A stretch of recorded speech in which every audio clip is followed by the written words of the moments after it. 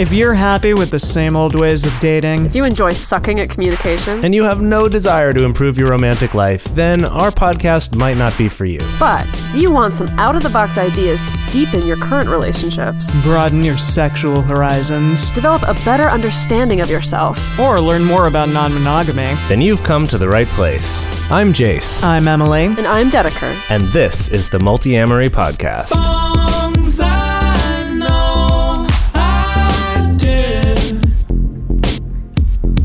forcing me to form myself to fit. On this episode of the Multi-Amory Podcast, we're talking about how to build trust in a relationship. There are a lot of different kinds of trust. If you were to just look up a definition of trust, that word is used in things like investing and in sociology and technology, like can we trust our smartphones, things like that. But what we're talking about in this episode is specifically trust in a relationship. Mostly in romantic relationships, but just I think this also applies more generally of trust between two people in a relationship. So let's start off with kind of defining this hang on here. though, because you wanted to do this because you said that this is like the number 3 most Googled search term? Yeah, there was Something like that? An article Trust? an article Or that how to came trust? out. An article came out recently that was the top 10 Google searches about relationships in 2017. And one of them, and I don't remember exactly now if it was number 3 or 2, it was one of the top ones, was how to build trust in a relationship, specifically those words. And I was like, that's something we talk about a lot, about honesty and trust, and that trust is this important foundation, especially if you're going to do anything that's non-traditional. And Well, speaking of non-traditional, wasn't non-traditional relationships also on that list, the search terms list? yeah, in the list of top 10, 2 of them had to do with polyamory. Yeah, a One was couple just times. like, what is polyamory? And another one was something about open Like how to relationships. open your relationship? Yeah, something like Yeah. that. Sounds about right. Right. So anyway, the fact that we're in 2 of the top 10, questions is a lot of what we talk about on this. I think is a good indication that this is becoming a more and more relevant topic to a lot more Yeah, people. That more yeah. people are at least aware of it and thinking about it, whether or not they actually end up doing it themselves. At least there's more people out there getting confused by it, Well, yeah, and unfortunately, a lot of the, there's some good answers online to those questions, and then there's some kind of shitty ones. Yeah. So, hopefully we can contribute to there being some more good answers out there. So with that, can we God talk willing. about trust? What is Yes, it? What is trust. it? Okay. The kind of So- trust we're talking about here. The kind of trust that we're talking about. Gosh, I mean, I feel like that's a hard one to define if I'm just trying to think of off the top of my brain Right. how to define trust. So trust is, it's part of a relationship between two people where the trustor, the person who's doing the trusting, decides to believe that the other person or the trustee is going to do what they say and it's going to act with benevolence toward the trustor. That all sounds like really fancy-smancy. More fancy-smancy than I think it should. Basically, like, when I'm looking at you as this other person who's in this human relationship with me, I believe that the things that you say are true and that you're speaking and acting with integrity, and also that you are going to be kind to me and that you're also going to treat me with also my best interests in mind. Something like or that. at the very least with fairness. With fairness, yeah. Yeah. Yeah. And there's a Wikipedia definition too. Can I go Yeah, into what's that? that? Yeah, What's go for it, that? Em. Yeah, so in sociology and psychology, the degree to which one party trusts another is a measure of belief in the honesty, fairness, or benevolence of another party. The term confidence is more appropriate for a belief in the competence of the other party. A failure in trust may be forgiven more easily if it is interpreted as a failure of competence rather than a lack of benevolence or honesty. So I think that's a really interesting distinction to make. And I was trying to think Yeah. of, like, what does this look like in real life? And maybe the two of you can help me think of this, because I'm trying to think about, like, okay, so what's the difference between me not thinking that someone's going to come through because I don't think they're an honest person or that they're a good person, versus me not thinking someone's going to go through with something because I just don't think that they're not that they're competent or Well, that they can do what I'm asking them to do. This isn't about that, though. This is about when they don't do the thing they said they were going to do. I see. Is why do you think they did it? And I think a good example of this could be, if we use something just very small, this could be the example of, say the three of us are talking about something and I'm like, okay, I will get this multi-amory thing done by tomorrow. And then I don't. And then you don't. That if you feel like, yeah, okay, Jace was bad with time management and he lacked the competence to get that thing done, I can more easily forgive that than if it's like he said he was going to do it and then was like, fuck that. Like, I don't actually have to do it. Or if I think like, oh, he was just saying that to like look good or to look like he could handle, like do something that he couldn't actually do. Right. Like, that's interesting. Yeah. So I think that's an example. I mean, I feel like the thing that this makes me think of when it comes to relationships, especially more of a traditional way of looking at like fidelity in relationships, is I think that a common argument that's actually used to justify infidelity is this kind of argument of like, well, I was in the moment and I like couldn't resist my like urges or feelings that I was having toward this person who I happened to get like snowed into this hotel with on a work trip, or do you know what I mean? Like that, where it's not that I intentionally went out and did this, but that like, oh, I couldn't help it. Like I lack the willpower. The competence or the willpower to resist the external circumstances. And I think that is such a tempting explanation to use because I do think it makes it, if you believe it, makes it more easy to forgive that person. At least according to what this is saying about the research that's been done about it. Yeah, that makes sense. Yeah. I mean, do you try to give like a person the benefit of the doubt who you have a relationship with? Just simply because, hey, like they're a loved one or they're a person with whom you have a history? Or does that kind of go out the window when trust is involved? Well, or when trust is betrayed, moreover? Can I get sort of super technical about it for a second? Sure. Yeah. Let's go nerdy for a second, then we'll talk about kind of more real world applications. So basically, in reading about this, I thought it was really cool that trust essentially is an imperfect system that we just decide to use because it's easier than the alternative. And what that means is the alternative being that I have to prepare for every single possibility of anything that anyone else might do, to the point that that's just overwhelming. I can't spend all of my time thinking about every possible outcome of what you might do. Planning for that and planning for all myself from that. Exactly. So instead, we choose trust. And there are other things like this, but for trust specifically, I choose instead of spending all my mental energy on that, I'm just going to, on faith, with no, like I don't have any way of guaranteeing it, I will trust that you're going to do the things you're going to say you're doing, you're going to be honest with me and fair with me and all of that. So this, I'm kind of jumping ahead into our next category a little bit here, but this has been shown, willingness to trust has been shown in a lot of different studies to be very closely linked with well-being, with reported well-being and levels of life satisfaction, which is something we kind of talked a while ago on our episode about positive psychology. Well, hang on. So let me argue this a little bit. Do you think there might be a little bit of circular reasoning there? Because do you think that you could argue that maybe somebody who already has better well-being or more life satisfaction because they have not experienced a lot of betrayals, for instance, or maybe they didn't experience like a huge amount of devastated trust early on, that means they're more likely to be willing to trust people? It's possible. Versus it's like if you think of somebody who has experienced a lot of egregious breaches of trust over the course of their life, that would probably affect their satisfaction in their life and in their relationships in general. And then that's tied to them not wanting to trust other people. So I'm just wondering of like if there's kind of a causation correlation mix up. Well, It's like a nature versus nurture question right there. Too, also. Well, right. And all of this is saying that this isn't a causation. Like no psychological research really does that. It's all correlation, right? It's saying that they've shown that if you map out people's personality traits, and this was in a study of like 129 different personality traits, of which willingness to trust was one of them.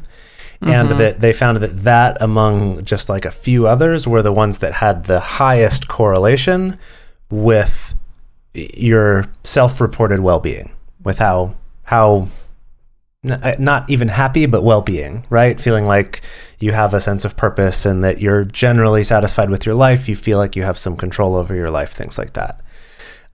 And the reason why this comes up in those terms is because it is something that's dealt with a lot in psychology and in therapy, in dealing with incidences of, abuse or betrayal, or things where that happening in your life, whether it was something very early on with your parents or something that's happened later on with a partner or a coworker or, who knows what, like why those events can be so damaging is because they hurt our ability to trust other people. Just in general for the rest of our lives. Well, if we don't do anything about it, right? All of this as we talked about in the positive psychology episode, like there are actually very few things about ourselves that are permanent, set in stone, right?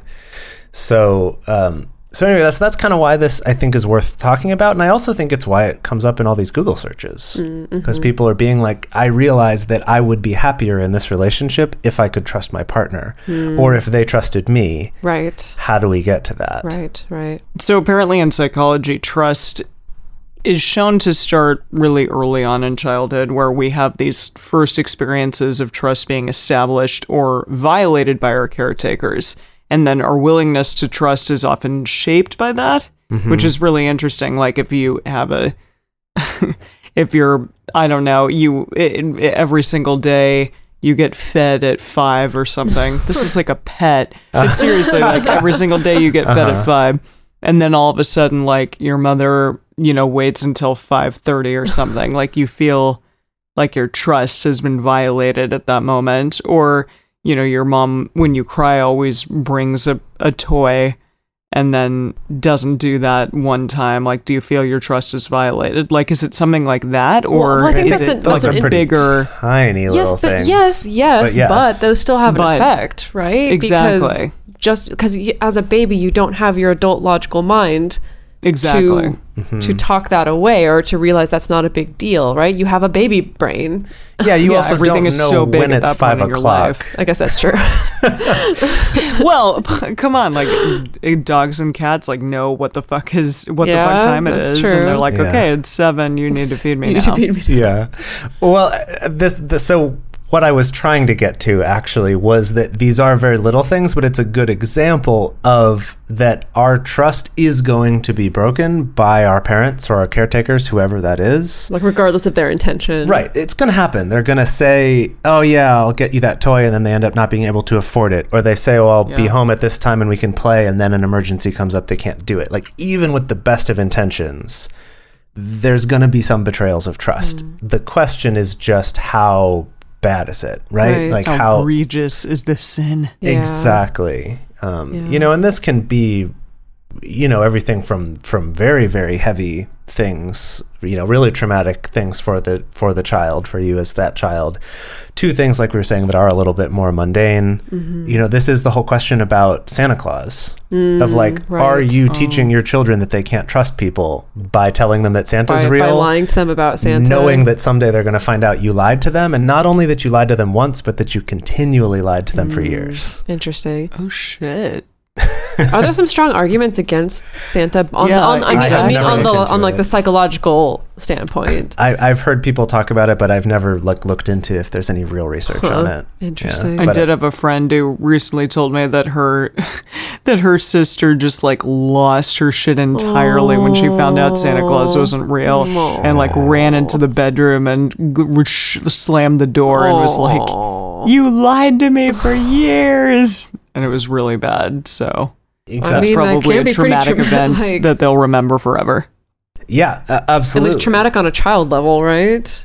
Well, yeah. But that's the time when we're that's learning a big deal. what trust is. That's true. Right. That's true. Eek. And I could see someone making an argument on the other side, though, of saying, well, we want to expose our kids to a certain amount of this to teach them to not be gullible. Like to teach them that like not everyone's going to tell you the truth all the time. But Interesting. I don't know. I don't know what research there is to back that up. So, well, what about like families that the parents are together for a while and then they get divorced? Like, does that have a certain level of trust built in, and then does that mean that like those kids are forever scarred? Well, okay, so that's what I would think. I mean, and I think that this is much more relatable for us to think about because heaven knows, like all three of us are, children of parents not being together, either In divorcing different or ways, not yeah. being present in various different ways. And I think a lot of people of our generation experience that as well. But apparently studies have shown that people who grew up in divorced families apparently don't show any greater distrust of their partners or of their friends than people who grew up with their parents still together. It seems like the likelihood of you being willing to trust or unwilling to trust is about the same, even if your parents divorced when you were growing up. Right. That it seems like other factors are more important to that, which is good news. I was like, whew, okay, all right. At least I don't have to worry so much We're not about all that just one. like, We're not oh my all God. doomed in that regard. We don't trust anyone. Yeah. Yeah. Okay. So yeah, let's start getting into understanding trust on kind of a more practical level, like how it actually plays out in our lives. Yeah, so there's these 4 states of trust, which Dr. Ricky Robbins wrote about.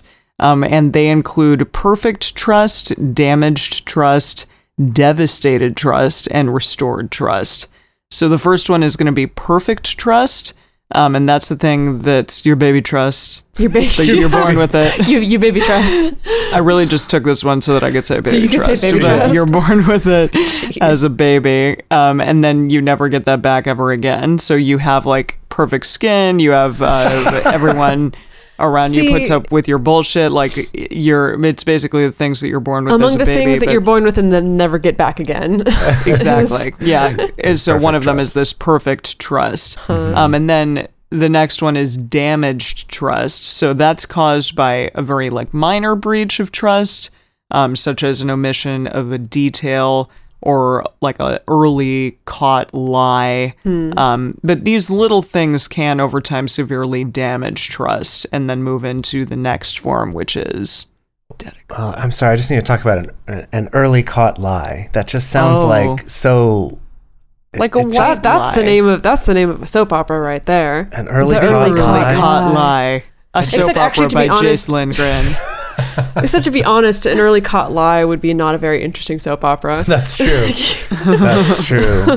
Those are more. I mean, it makes me think of things like in a lot of our romantic comedies and stuff. There will be some lie or omission of a detail that gets set up early on, like, yeah, I do totally work for the rebellion, Yes. right? Like.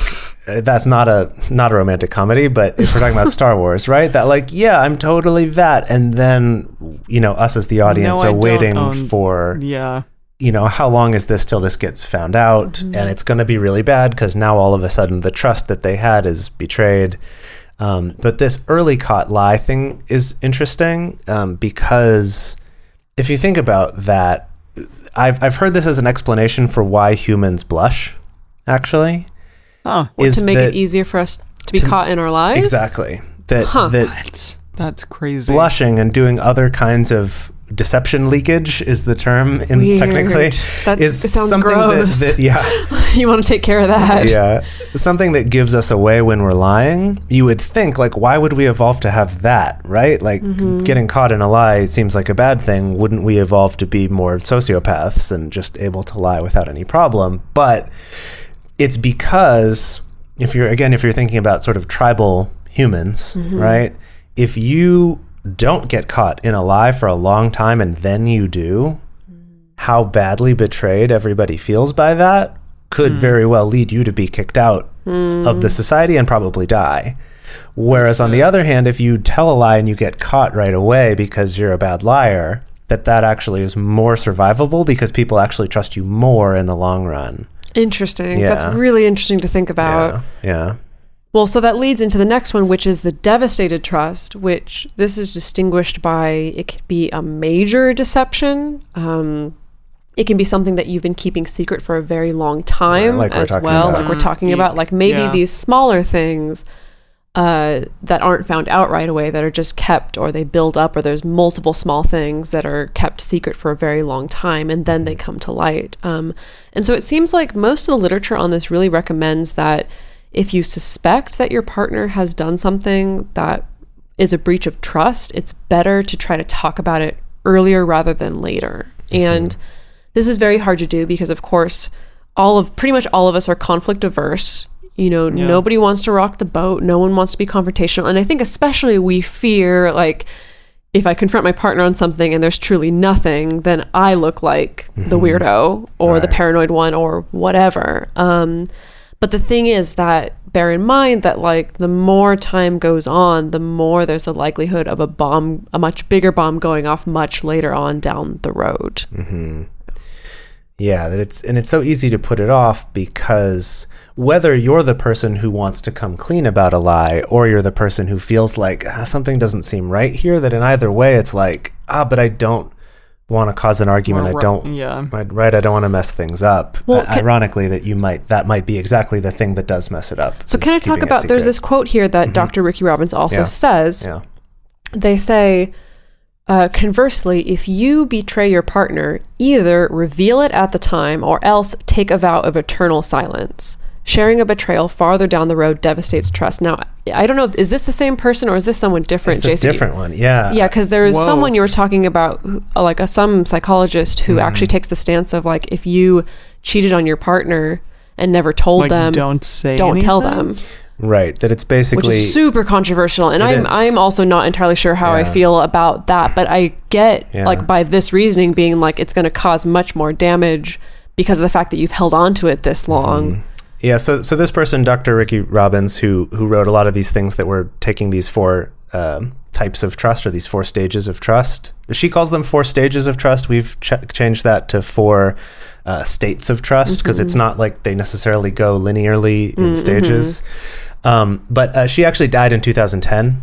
And this other psychologist, who I'm sorry I don't remember her name, who specifically counsels couples, that her stance, and this is something that I heard in an interview with her more recently, so I know it's not the same person, that it's that her stance specifically is, if you cheated in a relationship and then decided to end that other infidelitous relationship and to go back to being monogamous in your relationship, and they haven't found out, that you should just keep it secret forever, because that's the kinder thing to do to them. And that her argument is the reason why we feel this need to come clean about something in the past like that is not because, like, we tell ourselves it's like, oh, they deserve to know or something. Her argument is that you're actually... It's selfish. It's selfish. That you're only doing that to try to assuage some sort of feeling of guilt that you have, but that by doing it, you're actually hurting not only your relationship, but also the other person. But it's very controversial. Yeah, that's interesting. No, it reminds me of, I had a former partner who used to have, like, lots and lots of issues with being in monogamous relationships in his past, that, like, he cheated all the time, and he never came clean. Like, there had been times he'd been caught, but he never proactively came clean, and that his justification in his mind was something along those lines, was like, the guilt that I feel and I have to carry around, like, that's kind of the trade-off. Like, that's my punishment, essentially, is that I carry that, And again, it's the same thing where it's like, I kind of get it, but it's also kind of shitty, and, it feels kind of related to that. Yeah, I mean, I have a very good friend who's cheated on her partner quite a few times, and that is the question of, like, but never come clean with it. And I always wonder that, like, well, should she tell him? Would it be the kinder thing to do? Well, I don't know. That does bring up a good distinction, though, just to further talk about this subject. So this psychologist who I was hearing about, or who was talking in this interview, was saying that in her example, saying, like, you just need to vow to keep that secret forever, was specifically in the circumstances that you've now stopped doing it. So right, I guess that does make a difference. It's a different thing if this is an ongoing thing. But what if you do it again? Well, that's gonna be, then it's gonna be different, right? Then it's like, different considerations. Yeah, that if this is something that is a repeating behavior, or that you're pretty sure that you're going to do again, if you're honest with yourself, then it's a little different story. Then I don't think her argument is still keep that secret. It's like, no, now you have to deal with it because you're not able to be in this relationship. This to is have more that integrity. when something's already happened and you've ended it for whatever reason, it's like, right? eek, I did a bad thing. Yeah. So it's interesting, and in this other article though, that where we pulled this quote from, Dr. Robbins gives various examples of clients of hers who've come in with these sorts of things where, a husband admits to his wife, 20 years later that he had an affair sometime way back then. He just needed to get it off his chest, and said that their relationship never recovered from it. She's I've like, definitely seen that happen Exactly. a number of times. And it's really sad because I've known friends where it's that same thing. They cheated one time 10 years ago, and they told their partner. And the really sad thing is that what came back from the other side was like, oh, well, I feel like the past 10 years have been a lie. Exactly. When maybe it's like technically not the case. Like he cheated once, and then after that was that, but I think it's more I don't this. know. I feel really uncomfortable right now because I can't tell which side I'm arguing for. Well, I think this whole thing about a lie getting caught earlier being easier to forgive is it's not that the fact that this happened 10 years ago makes the thing you did worse, but it makes the idea that I could go that long not figuring it out and you never telling me, the fact that you have that ability and that I don't have that ability to figure it out, that's the problem. Yeah, that's painful. Right? Because that's what, again, to go back to our definition of trust, it's that I'm not going to put in the effort to think about all the things you might do, because I'm going to choose to trust that you're just going to do what you say you're going to do. And so when you find out, like, oh God, for the last 10 years, that hasn't been true and I haven't known about it, it just throws into doubt that whole system that's let you get by this long. Right. Sure.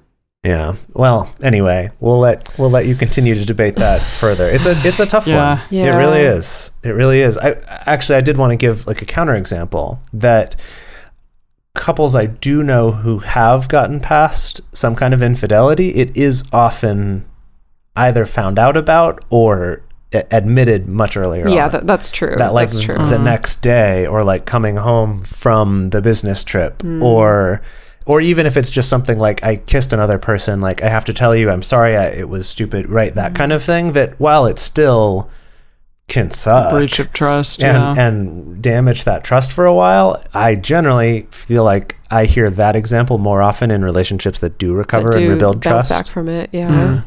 Which That's brings a good us to our next state of trust, which is restoring trust. So restoring trust takes time, and it takes work from both parties, both from the person needing to figure out how to give trust again, how to have trust again, and from the person who needs to show that they deserve it, show that they earn it. Unfortunately, the way trust works is it's asymmetrical. It can take a long time to build and can be destroyed really quickly. Yeah. So it's a tough thing, and part of this is also kind of realizing that if someone is untrustworthy, that it's not just like overnight they're going to change that either, which is something we've talked about kind of in more vague terms in the past on this show, when people are moving towards some kind of non-monogamy after infidelity. Yes. That comes up of like, okay, maybe this is a better fit, but we have this trust problem to deal with first, because unfortunately it got to the point where, where that happened and that trust was damaged. Yeah. Yeah. And I think the important here is that it takes both sides. That, because what I often see people struggle with so much is either one person thinking like, well, this person is just like going to have to trust me again. Like they just need to let it go and they just need to trust me again, without me putting a lot of emphasis on like trying to change my behavior or make any kind of intentional effort. And then I also see people on the other side being like, well, like they need to prove to me every single day, every single minute that I can trust them again. And like, I don't have to give any trust until I've seen, a whole year's worth of proof that I can trust them. And both of those attitudes are really problematic. Destructive, And if not destructive, they're just not going to get you moving forward, Can I talk about the forwarding trust thing? Sure, yeah. We didn't even put that in our notes. Yeah, with Jason and I, this was like a number of years ago, when we had a falling out in our relationship, that the thing that kind of got us to move forward is that like I, in that particular situation, needed to be like conscious of my behavior and acknowledging my behavior in the past and acknowledging steps that I was going to take to change that in the future. But then what I had to ask from him also was like, I need you to forward me a little bit of trust. Like I need a little bit of an advance payment. It's, not 100%, not never worrying about it and not being a doormat or whatever, but it is going to require at least a little bit of that advance payment of trust, essentially, in order for us to actually move forward. Yeah. That's a good way to put it. Yeah. For a long time now, we've been fans of adamandeve.com for getting sex toys or lingerie or accessories, things like that. It's just a fantastic resource with a huge selection. And now, not only do we have a fantastic offer, but we also have a promo code that will work on adammail.com and evestoys.com, which are their sites specifically for LGBTQ audiences. And our code is fantastic. It's 50% off of almost any item in the store and free discreet shipping when you use our code MULTI. Yes, we love adamandeve.com and have for years. They are our oldest and longest sponsor, and they just keep on giving great gifts to us and to our listeners. You can bring more pleasure and satisfaction into your bedroom by going to adamandeve.com, adammail.com, or evestoys.com and select any one item. It can be, an adventurous new toy or anything you desire, something fun, something sexy, whatever sounds good. So just enter offer code MULTI at checkout and you'll get 50% off almost any item plus free shipping. That's MULTI, M-U-L-T-I, at adamandeve.com, adammail.com, or evestoys.com. This is an exclusive offer that is specific to this podcast, and it's better than any offer that is currently available on their site. So again, use code MULTI to get you not just the 50% discount, but also the 100% free shipping. Code MULTI. So we started getting to this a moment ago, which is, how do we know, when can we trust people? Can trust be rebuilt with this person? Because we're just saying, it takes effort from both sides. But, there are times when either someone, maybe shouldn't be trusted again, or where it's just, even if I would like to trust you, I just can't, and I won't ever get there. Well, I think just to preview a little bit of what we'll get into later, the key here is the fact that trust is not this black and white. It's not either I trust you or I don't, which a lot of people tend to talk about it in that way. It is more shades of gray in between there, ultimately, and especially How when many shades would you say it is? I would say at least 49. Anyway, especially when it comes to this conversation around trust that's been broken and then needs to be rebuilt, that often it's not a case of we just switch the trust switch back on to on, that it's a little bit different from that. Mm-hmm. Anyway, that was just a little preview of later. Please go ahead. Yeah, something that I wanted to talk about was kind of how you evaluate if a person is trustworthy enough to be worth building trust with them. And something that I have both read about and heard in a lot of pop psychology advice and things like that is people will say things like, trust your intuition, go with your gut, if you feel like this person's trustworthy or not. And I actually really dislike this advice. I think that intuition intuition isn't really a thing, I guess, is what I'm getting at. That people can treat it like it's this magical thing that sort of knows some truth and gives us a little bit of access to it. But it's really just a word to describe these feelings or kind of things in the back of our mind. And it could look different for different people. And while I think for one person, they might need someone to say, hey, you know what? I think you've got this going on in the back of your mind. Trust that intuition. But I also think there's a lot of other people who will either stay in a destructive relationship because their intuition, they think, is telling them that it's okay, or their intuition is saying no, you can't trust this person, is really just their emotional feeling hurt rather than actually that this person isn't trustworthy. So I just want to say, take it with a grain of salt. Haven't we talked about a gut feeling being a real thing on this show, though? Well, I okay, thought that so we've spoken about that. I was going to argue that a little bit because I wouldn't want to say like intuition is not a real thing. Like, I think intuition is a thing that people feel. I think where it starts to get sticky is the fact that it can be very easily misinterpreted and misconstrued with many other things. I guess that's like more your what I particular- mean. Like the particular emotions you're feeling in that moment, or getting construed with your values of what you think that you should be doing versus what you're actually doing. I think it's that. I think it is a thing. Like, I think people can have like gut checks, you know, people can have that voice in their head that's telling them not to do something. How much weight you give it, I think, needs to really heavily depend on the context. That's my opinion. Well, people can also lie to themselves and say, like, you know, yeah. this relationship is so hard, but I feel like he's the one, so I'm going to stick with it or whatever. And, Yeah. and that's what I'm getting at is not to I say get you. is not to say ignore your gut, ignore your intuition, but to know that that in itself is not a good enough reason for anything. It's not a good enough reason to be in a relationship. It's not a good enough reason to say that you could never be in a relationship with someone or have a certain type of relationship, whatever. Those things still might be true, but intuition's not the only, like, it's not, I think people tend to think of intuition as being this voice that's always correct. And that we just are either paying attention to it or not. And that's the part that I want to argue, is to say, no, listen to it, see what's going on there, and then also try to look at it logically and be like, do I have evidence to back this up? Does it make sense? And if both those things line up, once you start looking at it, then you'll have a better idea that this is a decision I can make confidently. Yeah. Well, can we talk about honesty? Let's talk do it. about Yeah. So I think definitely if you're more honest with yourself, then that gives you the opportunity to be more honest with your partner. Because a lot of times, like we said before, if you tend to not tell someone for a long time about something that you've been dishonest about, or like a breach of trust, then more damage can be caused if you just tend to like not speak about it for a very long amount of time. Yeah. So I'd say, work towards talking about things just as soon as you become aware of them. And another thing, something that we talk about a lot on this show, is our radar or another monthly check-in, which is a great way to do this without needing to find like a specific time to derail your day, or just like, shit, I've got to talk to you about something right now. Instead, maybe talk about it in your monthly radar.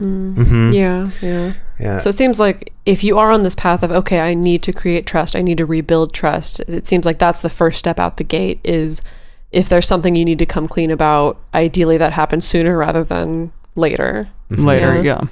Yeah, and also I think this is worth thinking about as you're starting any kind of new relationship as well, or in that process of rebuilding trust, where it's kind of like you're having to start over from square one in terms of building that trust. Is taking that time to be honest with yourself so that you can be more honest with your partner or your friend or, you know, whoever this is. I think that one thing that's really helpful about having the monthly meeting or some kind of a regular check-in that's not like, hey, we need to have a meeting because I need to talk about this. It's just like, we have it, we're going to do it anyway. Is that sometimes it's hard to know, like, if I think about, you know, my experience in monogamous relationships in the past, and definitely something I've heard from other people, is it's like, well, maybe I might feel some attraction toward other people, but at what point is that a big enough thing that I actually need to talk about it? Because I know that's going to be uncomfortable. And again, if it's something that has to get brought up out of nowhere, even if for you it is just like, hey, I have these feelings or these attractions toward this friend of ours or this coworker or something, that if it's brought up like, we need to talk about something, and then you bring that up, your partner might think, oh gosh, this is a really big deal that they need to act on right now. And for you, that might not be true. Whereas having something that's sort of a pre-scheduled meeting where you're already in the habit of sharing your thoughts with each other and just updating on where you are right now is a good opportunity to be able to bring those up. It's not necessarily going to be comfortable, but by getting really honest, and some people even take this so far as to argue for radical honesty, which is where you're honest about everything, no matter how uncomfortable damaging or hurtful it might be. Yeah, or how hurtful it might be. I think there's a balance to be found there. But anyway, I just wanted to bring that up, that sometimes it's hard to know, like, when is something big enough to be worth talking about? Like, when is it real enough? And I think that having some kind of a regular way to check in is a good way to sort of lessen the barrier to talking about things. Okay, so far, creating a safe space. to recap a little bit on this journey of rebuilding trust, we have coming clean about things sooner rather than later, establishing open channels of communication or regular channels of communication in order to be able to talk about these things. And I think part of this is also having realistic expectations for what that restored trust is going to look like or could potentially look like. Because like I was saying earlier, unfortunately, like, we can never get back to perfect trust in our lives. We can never get back to that baby trust. And that's not necessarily a bad thing. It's just a fact. That's just a part of growing up. That's a part of us figuring out how the world works. That's a part of us figuring out how human beings work. And the same thing in our relationships is that if trust has been betrayed either on a small level or on a grander level, it's unlikely that you're ever going to be able to return to that same level of trust that you were beforehand. You may be able to return to something similar, but it may not be exactly the same. And so, again, Dr. Ricky Robbins distinguishes kind of these different kinds of restored trust. The first one that's here is guarded trust. So as in, you may be thinking, I will trust you again, but I'm going to be on guard for another betrayal, because if it happened once, it could happen again. And again, this whole guarded trust thing, it can manifest in varying degrees, right? At the extreme end, it could be that you are on guard all the time for another betrayal and you trust your partner, but you're constantly looking out for any evidence that this betrayal may happen again, versus on the other end of the extreme of, largely you trust your partner, but maybe in the back of your mind, you still have that memory of like, right, this did happen once. And maybe you don't put a lot of stock into it happening again or whatever, but that is still there in your mind. Yeah. And there's another one that I think is a little bit challenging. It's hard for me to be like, yeah, this is a good thing, but it's conditional trust. So it's like, if I'll trust you again under certain conditions. So if you never communicate with the accomplice again, if you cheated on someone or if you cheated with someone, then that person will trust you, your spouse or whomever will trust you again if you never speak to the person who you cheated with ever again. And then I'll trust you. This was another one that I'm not sure about, because it feels like I understand it, but icky. But I also see it having the potential of being kind of toxic, exactly. in certain circumstances. Well, although, if I can, just to be devil's advocate here, if I was going to argue for this, I would say the important distinction is that this is about the condition of not continuing to do something that was involved with the violation of trust, whereas what we see more often in talking with people that's a more toxic version of this is, I'll trust you, but only if you don't communicate with anyone who I'm uncomfortable with. That's a little bit different, whereas this is limited to specifically, at least in this example here, right, that this is limited to specifically the person that you collaborated with to do whatever this breach of trust. So I think that's at least worth looking at, that to me makes a bit of a difference. Yeah, at least. That makes sense. That makes sense. And then the last of these three types here is called selective trust. And this is kind of a combination of the other two almost, but it's like, I'll trust you in this one area, but not in another area. So this could be something like, I'm going to trust you to raise our kids together, but I'm not going to trust you with money anymore, and we're going to separate our finances. Or I'm not going to trust you anymore with sexual fidelity if it was a monogamous relationship, and saying, well, okay, that's a boundary for me, so we're not going to be in that kind of relationship anymore, even though we may still live together, we may still raise our kids together, maybe we do still share a bank account or a business or whatever it is, that it's selective trust, that you choose to trust in certain areas and not others. This one makes me think a little bit about the confidence that we talked about earlier too. Right. That does seem like it could be related to this. Especially when it comes to money or raising children or something, where it's like, maybe I just think you can't do this good. So I'm not going to trust you in that area. I'm gonna trust you to get this report done, but I'm not going to ask you to have it by a specific date because I don't think you have the ability or the competence to get things in on time. Oh, that's an interesting And so maybe example, that makes me choose what kind of tasks I want to delegate to you. Like maybe I can trust you with tasks that are not time sensitive because I know you're competent in that arena, but not in the arena of working under a deadline, for instance. Yeah. And this is a decent segue into something, and this comes from David Bedrick, who's a counselor, educator, author, and an attorney who talks about the ways that betrayal is inevitable. That sometimes it's as simple as one person agreeing to be a certain kind of partner and then later learning that they can't be that.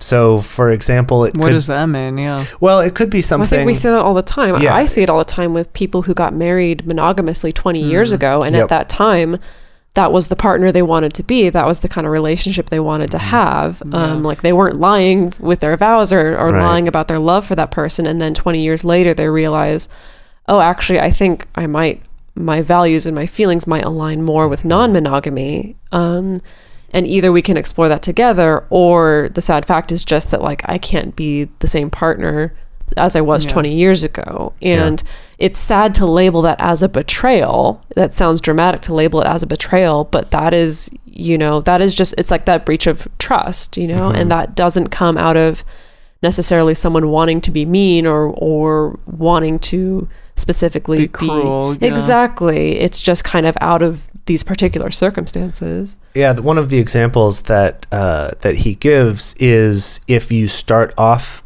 a relationship with the understanding that one of us is going to be the breadwinner and the other is going to be a homemaker, that you might be 100% that's what we want, that's what we're promising to each other, all of that. And then maybe 10 years later, you realize I'm really unhappy working this job when I would like to be pursuing my creative passions instead, right?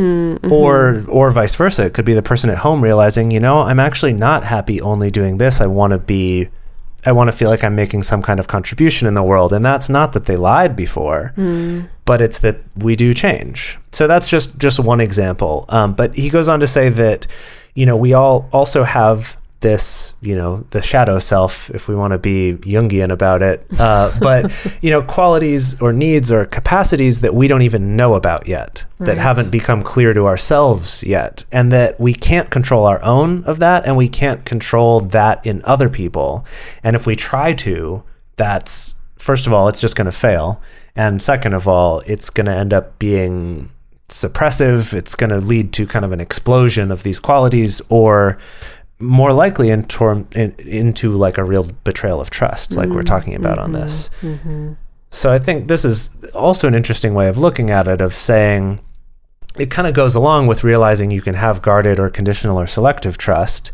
I think this is especially useful if you're someone who, because of experiences in your life, has a harder time trusting, is to realize like, okay, if I start from the assumption that perfect trust isn't a thing, like that's not the goal. And so if I don't have that, it doesn't mean I'm failing. But instead, it's like, I'm going to try to figure out who's worth giving trust to and then give them as much as I'm able to. Yeah. Right? Yeah. I think that again, from a lot of the examples of specific cases that I read about in researching this, is a lot of how people have learned to recover and be able to have other rewarding relationships after a really bad betrayal or infidelity or something like that. Is it does kind of take this step of, I'm going to start giving some trust to people a little bit at a time, like as I can, like whenever I feel like, it's like over here I can't trust and over here I can, and maybe what I can is very small, like very small,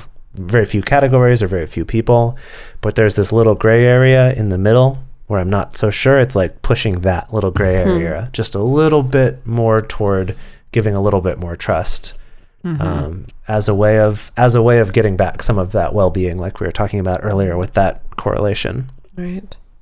Well, I feel like we're ending up giving the same disclaimer that we give in so many episodes, which is that if you're being abused, if someone is being violent to you, if there's repeated betrayals of trust, even if it's small damages to trust, but they're repeating over time constantly, it is okay and encouraged to leave that relationship as quickly and as safely as you possibly can. You don't, you should never feel obligated to trust someone that you just don't, or that you just feel like you can't. However, if you're in a relationship and there's been some kind of violation, either large or small, and the two of you have decided to rebuild trust, it can help to come to it with the understanding that you both will betray each other's trust at times. You will. Ideally, it won't be a systemic thing. It won't be a repeating thing, but you will. It can be a breach of an agreement. It can be a misunderstanding where someone accidentally, like unintentionally, gets their feelings hurt.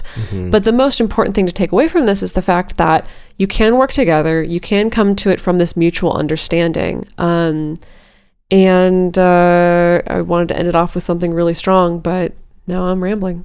Well, just that if you can both come together and realize like the process of rebuilding this trust can be the thing that makes us stronger and better, rather than it's being a mutual like process. It's not just one person trying to do all the work. It's two people working together.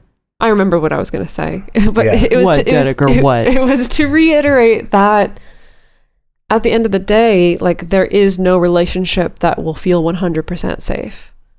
And that's, I mean, It's safe enough. That's, yeah, exactly. It's kind of a scary thing to say, but it's like really, as we pointed out early on, it's like, betrayals are inevitable even when they're on a tiny scale. And so you may never feel absolutely 100% safe and like I never have to worry about anything in a relationship. And honestly, if you did, it would probably be pretty boring.